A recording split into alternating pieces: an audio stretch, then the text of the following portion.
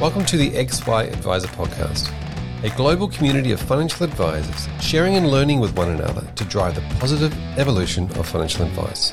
To get involved, go to xyadvisor.com or simply download the XY Advisor app.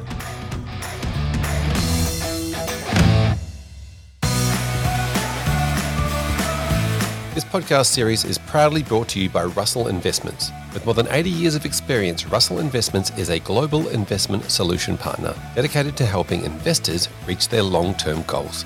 Russell Investments specialize in multi-asset solutions that combine asset allocation, capital markets insights, factor exposure, manager research, and portfolio implementation.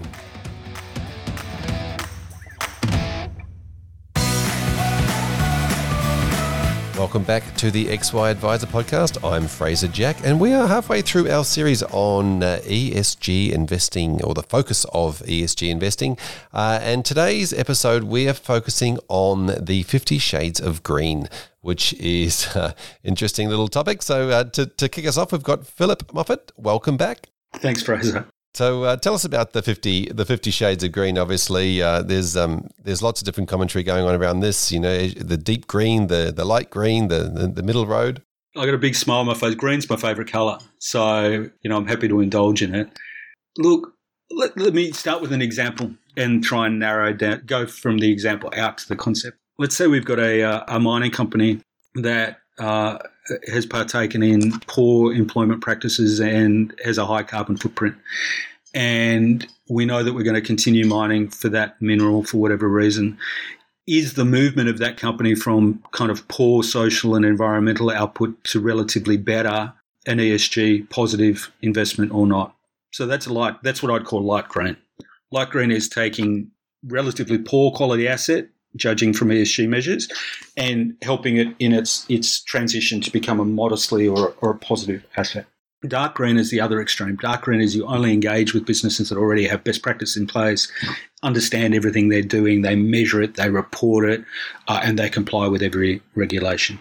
The practical issue from my perspective as a asset manager or as an investor is that the pool of very dark green assets is very small, and the pool of very light green assets is very big.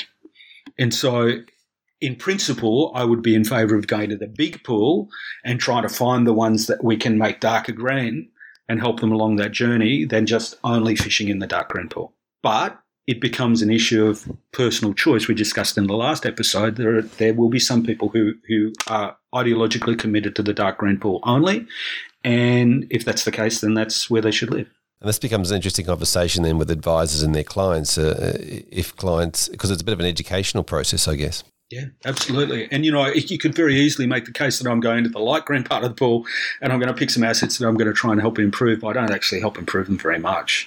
And you're a greenwasher. Like, what's a greenwash? Is it a dark green asset that's actually light green? Is it a light green asset that doesn't get as dark as you want? So it becomes it's amorphous. As much as we would like to say that we've got certain standards, and eventually, personally, I think we'll eventually end up with accounting standards for these ESG measures, just as we have accounting standards for financial returns. And so when you read a set of accounts, you can be confident that they've met certain minimum standards. It'll be the same for carbon footprint or for social responsibility or so on and so forth. We're a long way away from that. And it's an ideological question, really, whether you want to take the whole and try and make it better, or you only concentrate on what's already good. So where we're at the moment, as you mentioned, the benchmarks are a little harder to find.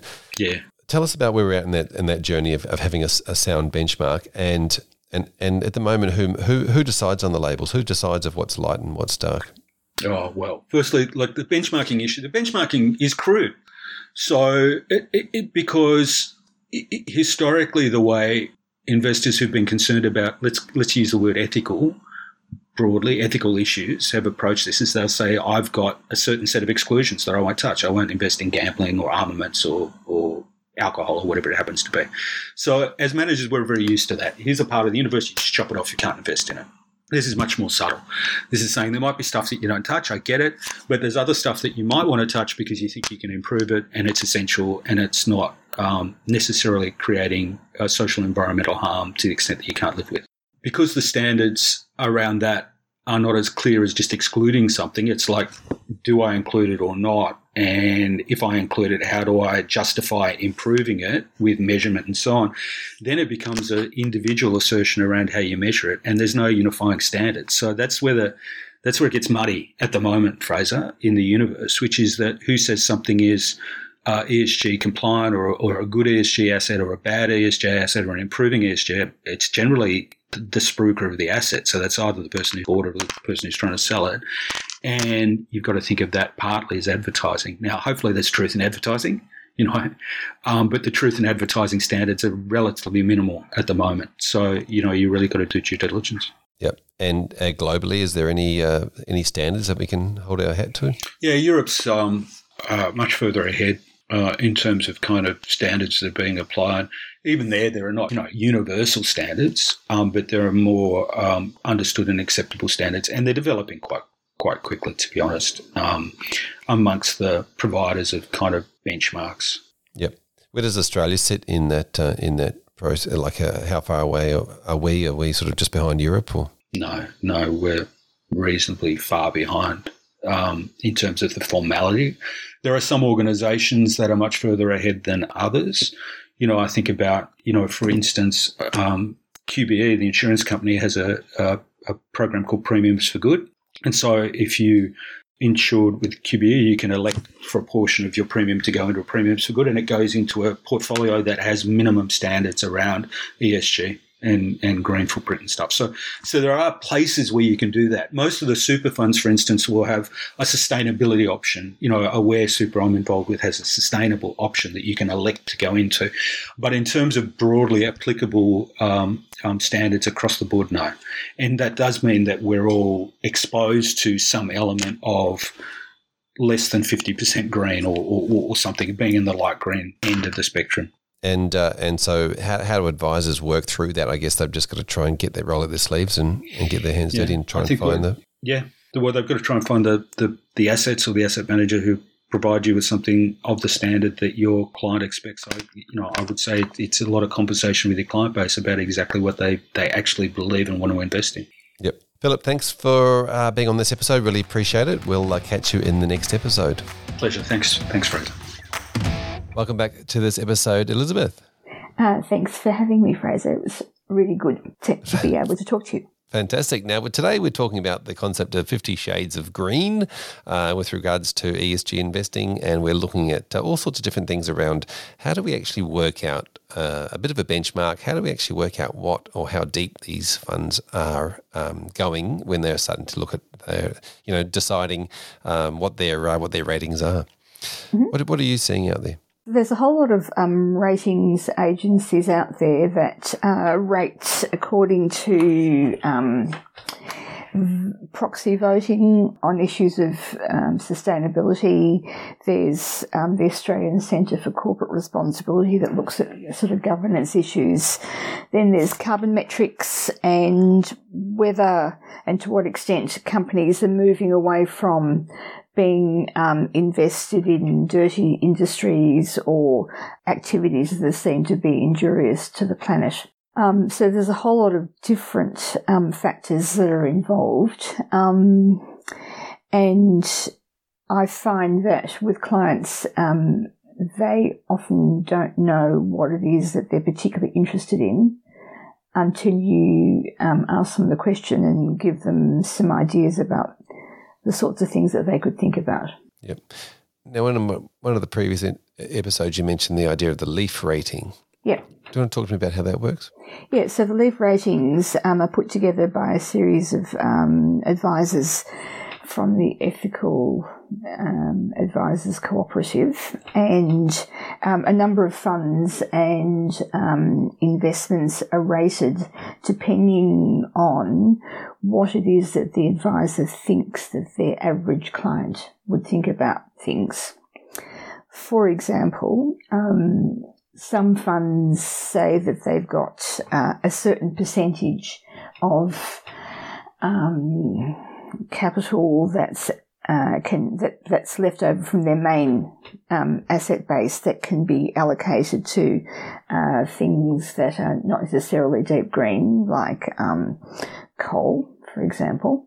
But some funds that say that they're ethical say that 20% of this type of fund can go to something that is a fossil fuel type activity, and some funds say that only 5% of their assets can go to that type of activity. So often these are because funds can be invested in some of the really, really big companies that are gradually moving away from their exposure to fossil fuels. But 20% is probably more than the average client would be comfortable with, whereas 5% might be something that they think that they have to put up with for a while, as long as they have some conviction that the fund manager and or the company is moving out of that type of investment. Yeah, well, who gets to decide what those percentages are? The percentages, I think that the percentages of decisions are made by fund managers and also by companies. And so that's where sort of shareholder activism and pressure from investors comes in. And if there's enough impetus behind what it is that investors are thinking, then a company will need to move.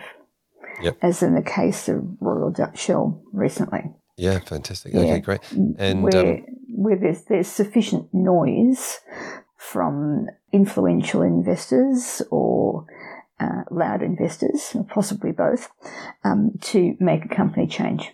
Yep. And I guess there's a little bit of social media that goes along with those sorts of activism. Possibly. I'm not sure. I'm not really in the social media space. Or just media in general. I think the media tends to pick up on these things if a company is to blame for doing something wrong. Possibly, but I think that the way that this actually works is that there's a lot of movement behind the scenes and a lot of talking to companies about what they're doing. People are actually wanting some transparency about what a company's undertakings are and how they actually measure up against those undertakings. And I think that there's a lot of noise and marks on pieces of paper, but not necessarily that companies are moving on any of this stuff. And there's a recent PricewaterhouseCoopers review that said that Australian companies are all signed up to all of these changes and making themselves more transferable and accountable, but there's very little action in Australia. Yep. Right, fair enough. And that was about last year, 2020. Yep. Okay, and so really the only way to go is to look for those, as you said, the Ethical Advisors Co-op, or what was the other one? The ACCO? RIAA, Responsible Investment Association of Australia, and they're pretty big. They sort of set what's regarded as a benchmark in terms of what companies and funds are doing. I know what funds and super funds are doing well, and they're regarded as the leaders in terms of setting these sorts of benchmarks, and that's the gold standard pretty much for what's happening in Australia and New Zealand. Okay, fantastic. And so it's obviously the deeper you go, and I feel like the deeper you go, you're always going to find something that's not quite perfect in a business or a company that you can so is there any really, really deep green companies around, I guess, or funds? There are some deeply green funds, and they're doing spectacularly well in terms of their financial returns. They're just, I'm told this is the wrong expression, but they really are shooting the lights out in terms of their returns. And those companies are transparent and also quite particular about which companies they will invest in. And there's one fund that I know that a little while ago decided to divest itself of Facebook after the Cambridge Analytica scandal. And there was quite a lot of kerfuffle in the local press about that, saying who do they think they are. However, their company policy said that they look at people's privacy and human rights as a key issue when they decide which companies are going to be in their fund. Yep. And they have done, and they're continuing to do spectacularly well in terms of their financial returns. Yep, fantastic.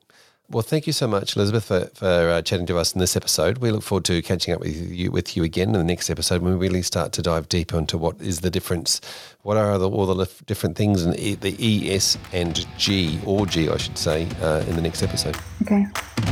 Welcome back, Paul Gunner. Thank you very much. Fantastic. Thank you for being here. Now, in this episode, we're talking about 50 Shades of Green, and specifically the idea of who gets to decide these benchmarks. And you sort of mentioned the work you're doing with the co-op and the LEAF rating, so we might go into a little bit of that. But let's start with the idea that often fund managers just have a view, and then they promote that view as their fund and those things. So talk to us about the 50 Shades of Green. Sure, that's that whole concept of light green, dark green. It is again, it's very subjective, and fund managers will make their choices about the balance between what they're trying to achieve on an ESG level versus what they're trying to achieve on an investment return level. So they'll do that by saying, well, we'll invest in companies, we'll filter out these companies as long as 5 or 10% of the revenue isn't derived from this particular area, for instance, mining or fossil fuels, transport of fossil fuels, those sorts of things. That's the sort of compromises that a fund manager will make to achieve their desired investment returns. So it's important as advisors to be aware of that, and I guess not to make judgments, but to tell them that, okay, well, there will be a certain sector of our clients who have no tolerance towards that area, and therefore this fund for those people won't be appropriate. And we give them that feedback, and so we say that, okay, well, you make your choices, but this is the feedback from people with an average or deep green people won't like that. Lighter green people, that compromise is fine. And it must be a tough job for the fund managers because they've got to make a decision about exactly who they're going to target, and it's up to us to interpret that and then be that matchmaker between the individual and their values and that fund, and whether that will mix. Yep. Some of the comments I've heard from the fund managers around this, the deep green versus the medium green, and you mentioned this in the last episode, the influence that money has on businesses, and the influence of investor money on businesses.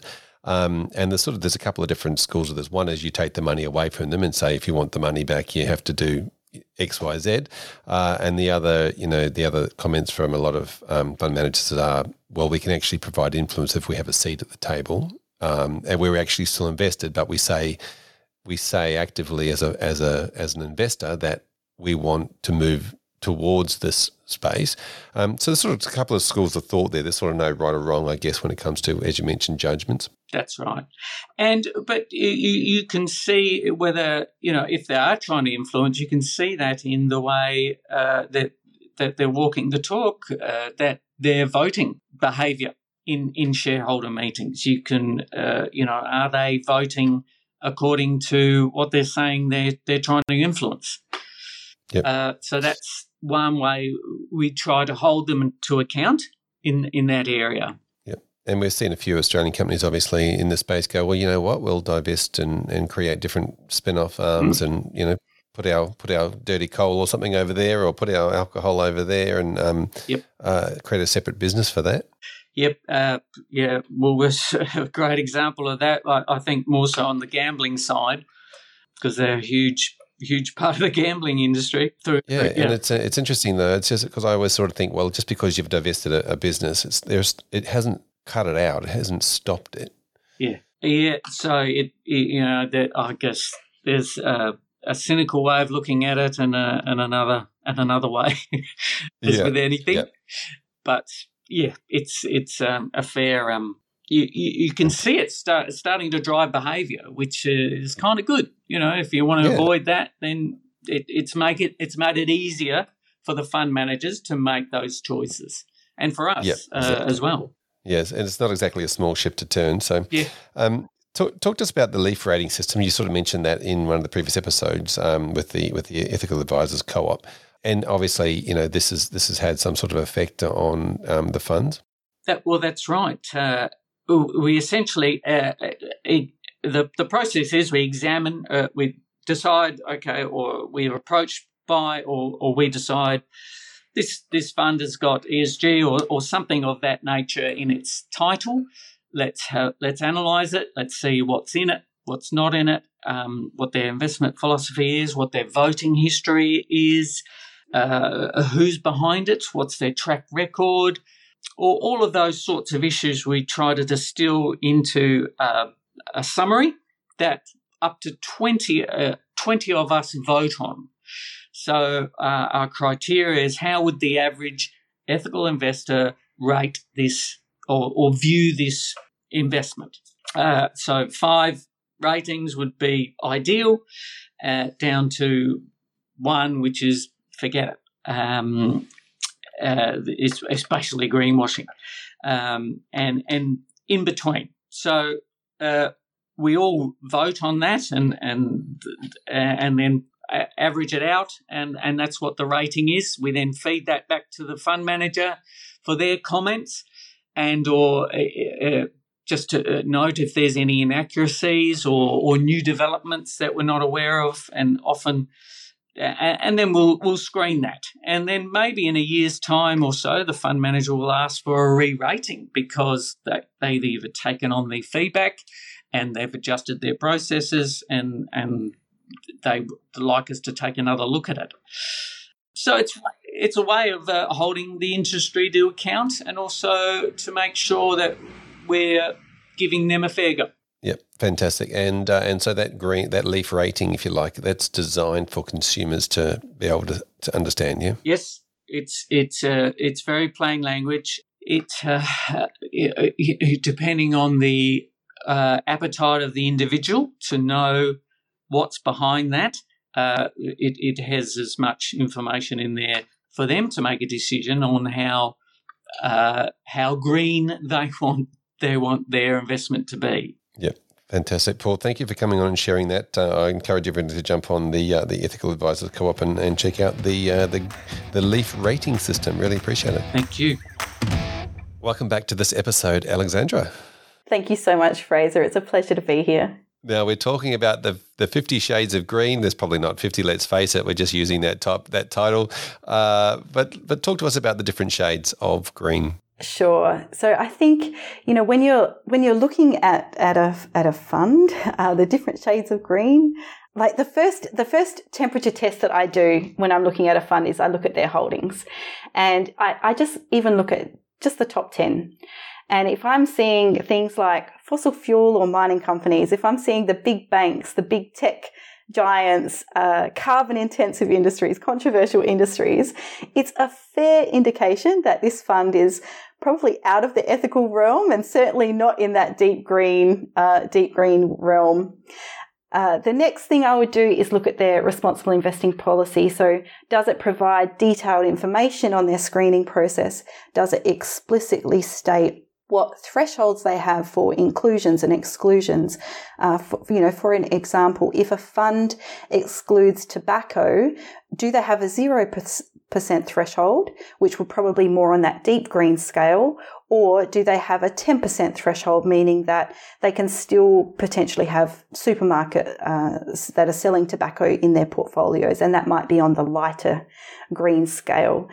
Yeah, so I think they're probably the two, but from there, I would probably go onto their voting records. So first, do they have them publicly available?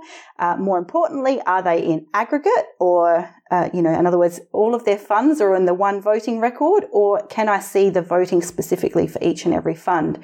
Because at the end of the day, if, the fund is voting against increased climate disclosure, it's probably not going to be in that deep green shade. Alternatively, if they are voting against, resolutions around human rights and those kinds of things, then again, not so deep green. And I would probably also look at engagement. And so whether the fund has a detailed engagement policy, whether they disclose areas of engagement that they focus on, do they detail the outcomes of engagement? I think that's a really big one to show, to demonstrate deep green. But this one's a little bit tricky because sometimes with engagement, it can happen with a fund and a company over a number of years before you actually see any tangible outcome. So, it's not a black and white response there for me. But for me, engagement practices are really fast becoming the deciding factor for whether a fund is deep green, whether they're just talking the talk or whether they're actually walking the walk, because it gives you a sense of the culture of the fund manager and whether they take their stewardship role seriously. That is very deep. That's amazing. Now, obviously, you spend a lot of time doing research, and whilst it rolls off the tongue for you, when I listen to you speak, I think, jeepers, that sounds like it's a big role for a financial advisor to get their head around talking to those individual funds and going deep into the voting rights and the engagement. How do you think? The financial advisor who's got lots of SOAs to write and other things to do in their office spends the time or gets that information? Yeah, I couldn't agree with you more. There are certainly advisors out there that are doing that are in this space, but there's also outsourcing to people like me who love doing this thing and can give you the shortened, abridged version. Is this what Altiorem does? No, they take research that's around ESG, sustainable investing, and summarise it. Whereas I do fund research as a service. So Oh, nice. Okay, very good. Yeah, in my consulting. And also with the co-op, how does the co-op work in that space? With the space? So with the co-op, because of all the greenwashing that was out there and the difficulty and I guess the opaqueness of investments and the time that it takes to go through all of this, we developed the Leaf Ratings system. So if you go to the co-op's website and have a look at the Leaf Ratings, what we've done is we've taken super funds and investment funds and conducted some research on that. So we look at, things like the holdings and engagement and that kind of thing. We look at all those areas. And then the co-op votes on the funds from the perspective of their average ethical client. So how would their average ethical client consider the fund to be ethical? And, full disclosure, I am on that Leaf Ratings working group, which means I do get to assist with analysing the funds and producing the research sheets, which are available on the Leaf Ratings website, which is a great, helpful step. I have to say, though, that I don't vote on the Leaf Ratings because I'm not an advisor. So only advisor members get to vote. But for you listening, if you wanted to check out, the highly rated funds and see what good looks like, go to Leaf Ratings, click on those ones with 4.5 leaves or 4 leaves and use that as a benchmark and compare that with the low scoring funds. Yeah, very interesting. Now, I want to lean into this concept that just because something is not deep green doesn't make it bad. Yeah. What are your thoughts? So are you suggesting that, that there's lots of different shades of green? There's definitely shades of green and it's not all good and it's not all bad. And it relates to both companies and funds. So there's none that's 100% ethical. If you look deep enough, you are always going to find something. As an example, let's look at Cochlear. It's an Australian company that produces hearing implants and devices. It usually ends up in Australian-focused ethical investment funds because of the positive impact that these implants have on people's lives. But on the other hand, the cost of these hearing implants is quite high and inaccessible for many people. So is this inaccessibility, that's a negative, it's this positive and negative side by side. Another example would be in a fund, they might hold the big 4 banks. The big 4 banks. And on one hand, we need banks to finance mortgages and business loans and infrastructure that positively affects people and society. But on the other hand, the banks are also financing fossil fuel companies and deforestation and biodiversity loss and plastic pollution. And, so if a fund holds these banks, is this fund necessarily, deep green or not green or good or bad or whatever? I think another question to ask, though, is that fund engaging with companies? Are they pushing the banks to reconsider their investment in fossil fuels? And then, of course, that opens the question of, is it better to hold the fund because of the engagement, or is it better to divest? So a whole nother can of worms, which we won't go into, Fraser. Yeah, that's pretty much where I was going with that, around the fund manager's attitude and whether they do actually influence for positive, or whether they're happy to just sort of sit back and say, oh, that's fine, as long as they keep providing returns for the member. Fantastic. And we'll probably get to a little bit more on that supply and demand conversation. But I think you answered the question. I was going to ask you who decides with regards to the benchmarking, but you sort of mentioned that with the LEAF rating, it's just the advisors who are in the co-op that decide that based on what they believe their clients would expect. Yeah, and I think that including the client in this response is the most important thing. So if you were to ask me, who decides what's ethical for a financial advisor, my answer is actually your client. Ideally that you would have a questionnaire, you would uncover, what ethical preferences your client has, what ESG matters, issues matter most to them, and even better if, the questions coincide with ethical screens on the funds. But, for me, what I generally say is that the Responsible Investment Association have a framework. It's called the RIA Spectrum, and it outlines all the different responsible investing techniques used in ethical investment products. So from ESG integration to positive and negative screening, norms-based screening, engagement, impact investing. So for me, when looking at what is ethical, this is the ideal framework that I would use. And then how an investment product fits in with this framework. It's even got the ABCs, which I just think I only realized this probably a few months ago, actually, at the RIA conference, that it refers to the ABC. So in other words, how a product, A, avoids harm, B, benefits stakeholders, and C, contributes to solutions. So the ABCs, so it's super easy. So I take this framework, this RIA spectrum, it defines what an ethical investment product is, or what techniques could be used in an ethical investment product. I would then overlay your client's values on top of that, and it's that combination of what's possible plus your client's values that determines what's ethical. And it's going to be, and what is ethical is then unique for every one of your clients. Yeah, fantastic. Well said. I love that who decides conversation. That it probably takes us a little bit into the next episode where we start talking about how do we talk to our clients and prioritising things. I love the fact that you've referenced that spectrum and the ABCs, and people can find it at the RIA website. Really appreciate for joining us in this episode. I look forward to chatting to you in the next episode. Thanks so much, Fraser. James, thanks for coming back to this episode where we're talking all things around the 50 Shades of Green.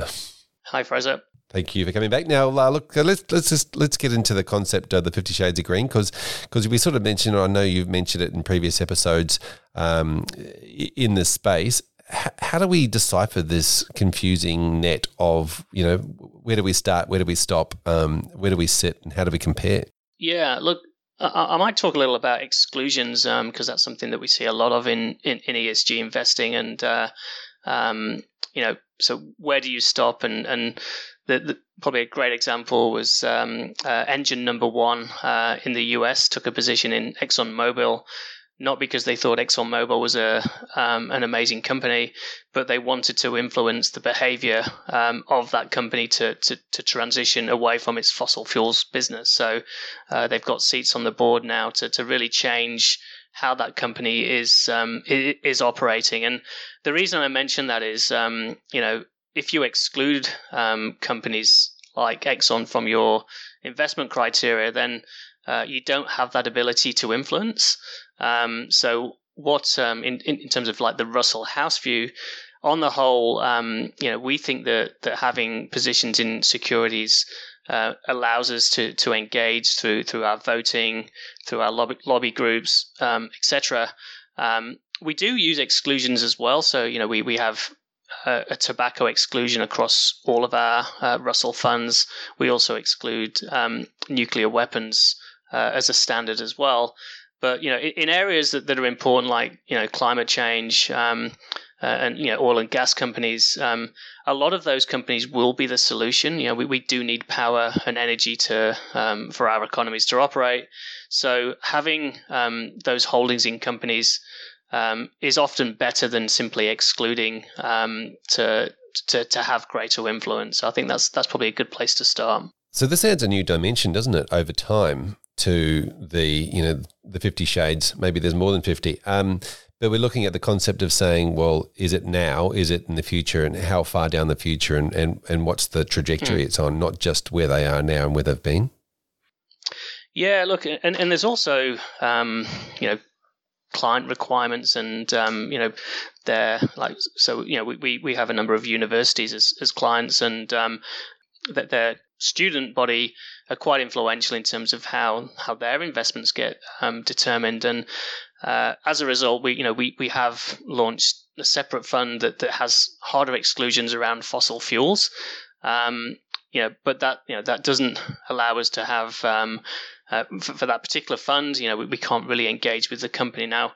Obviously, Russell has many different funds. We've got over 400 billion globally, so we still have investments in a lot of these companies, and it is the best way to influence behavior. But we do recognize that that approach isn't dark green enough for some clients. They want a kind of harder, darker green type of product, and where we can we can get sufficient assets to launch a product, then we will certainly do that. And we recognize that. I think that's the challenge with ESG investing. People sit at different places along that green spectrum.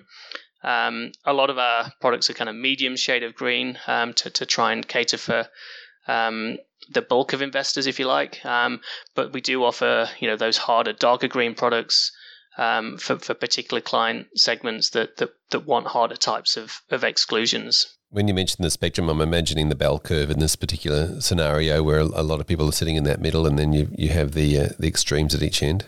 Yeah, no, I think that's right. I probably would say that the light green is something we don't really like to play in. I think we do see products that are quite light green, and I think that really starts to run into that greenwashing type of area. So we really want to be in the medium shade of green, where we have some clear ESG characteristics of our ESG funds. Be very clear on what they are in terms of product labeling and disclosures. Just trying to avoid that light green, because as I say, that's really where you are kind of falling into the more greenwash type of product. Yep, it's good. It's a good analogy. Now, the concept of you mentioned exclusions, and I'm thinking the opposite of that is inclusions. Obviously, like we don't want this, the away from type exclusion, or we do want this. How much does that play a factor, or is it a bit of both that you really need to we don't want this, but we also want a bit of that? Like, is it a push or pull type decision making process? Good question. Yeah, really good question, and something that we've actually seen probably more recently is the focus on the positive side. So obviously exclusions are the negative for they're the negative screens, but how are you reinvesting that money from a positive perspective? So on the whole, we are using kind of aggregate ESG scores. So how well a company scores on overall ESG credentials. You start to get into areas of other focus areas. So clients might want, well, I think I mentioned in a previous session, exposure to batteries or lithium, education or health. These are the kind of typical positive tilts that you might see in ESG products as well. But yeah, on the whole, most of the Russell products are using what I call aggregate ESG scores, so that we can make sure that the fund has an overall better ESG characteristic than its investment universe. Yep. And with that ESG scores, the aggregate ESG scores, is there some sort of benchmark that you use, or is it just something that you've come up with, and how do advisors, I guess, compare that to across the market? Yeah, look, I think it's actually quite a confusing area. I did a piece on this a couple of months ago because certainly one. There's been quite a lot of academic studies on this that shows that different ESG scores vary quite a lot between providers. So what we do, we use our own proprietary metrics. We're using something called the SASB, or the Sustainability Accounting Standards Board. So they have a materiality map. So it just focusing on the financial materiality of ESG by sector. So, what's important to a bank on how well that scores from an ESG perspective is going to be different to, what's important for someone like a BHP. But this SASB map is, it's a good independent source to determine what characteristics we should be focusing on, and it really becomes quite concentrated. So some of the old ESG scoring has been too generic. What we're focusing on is financial materiality, and that should lead through to investment performance. Okay, fantastic. Yeah, so that I'll have to check out the SASB map, but that sounds like it's got a fairly decent accounting standard behind it that you can sort of benchmark off. And it's definitely freely available to download off their website. So, yeah. Yeah, fantastic. James, thanks for coming on this episode, the 50 Shades of Green, and clearing up a little bit of stuff for us. In the next episode, we're going to dive deeper into what's behind all the ESG and how do we prioritise those in client conversations. I look forward to chatting you in that episode. Thanks, Fraser.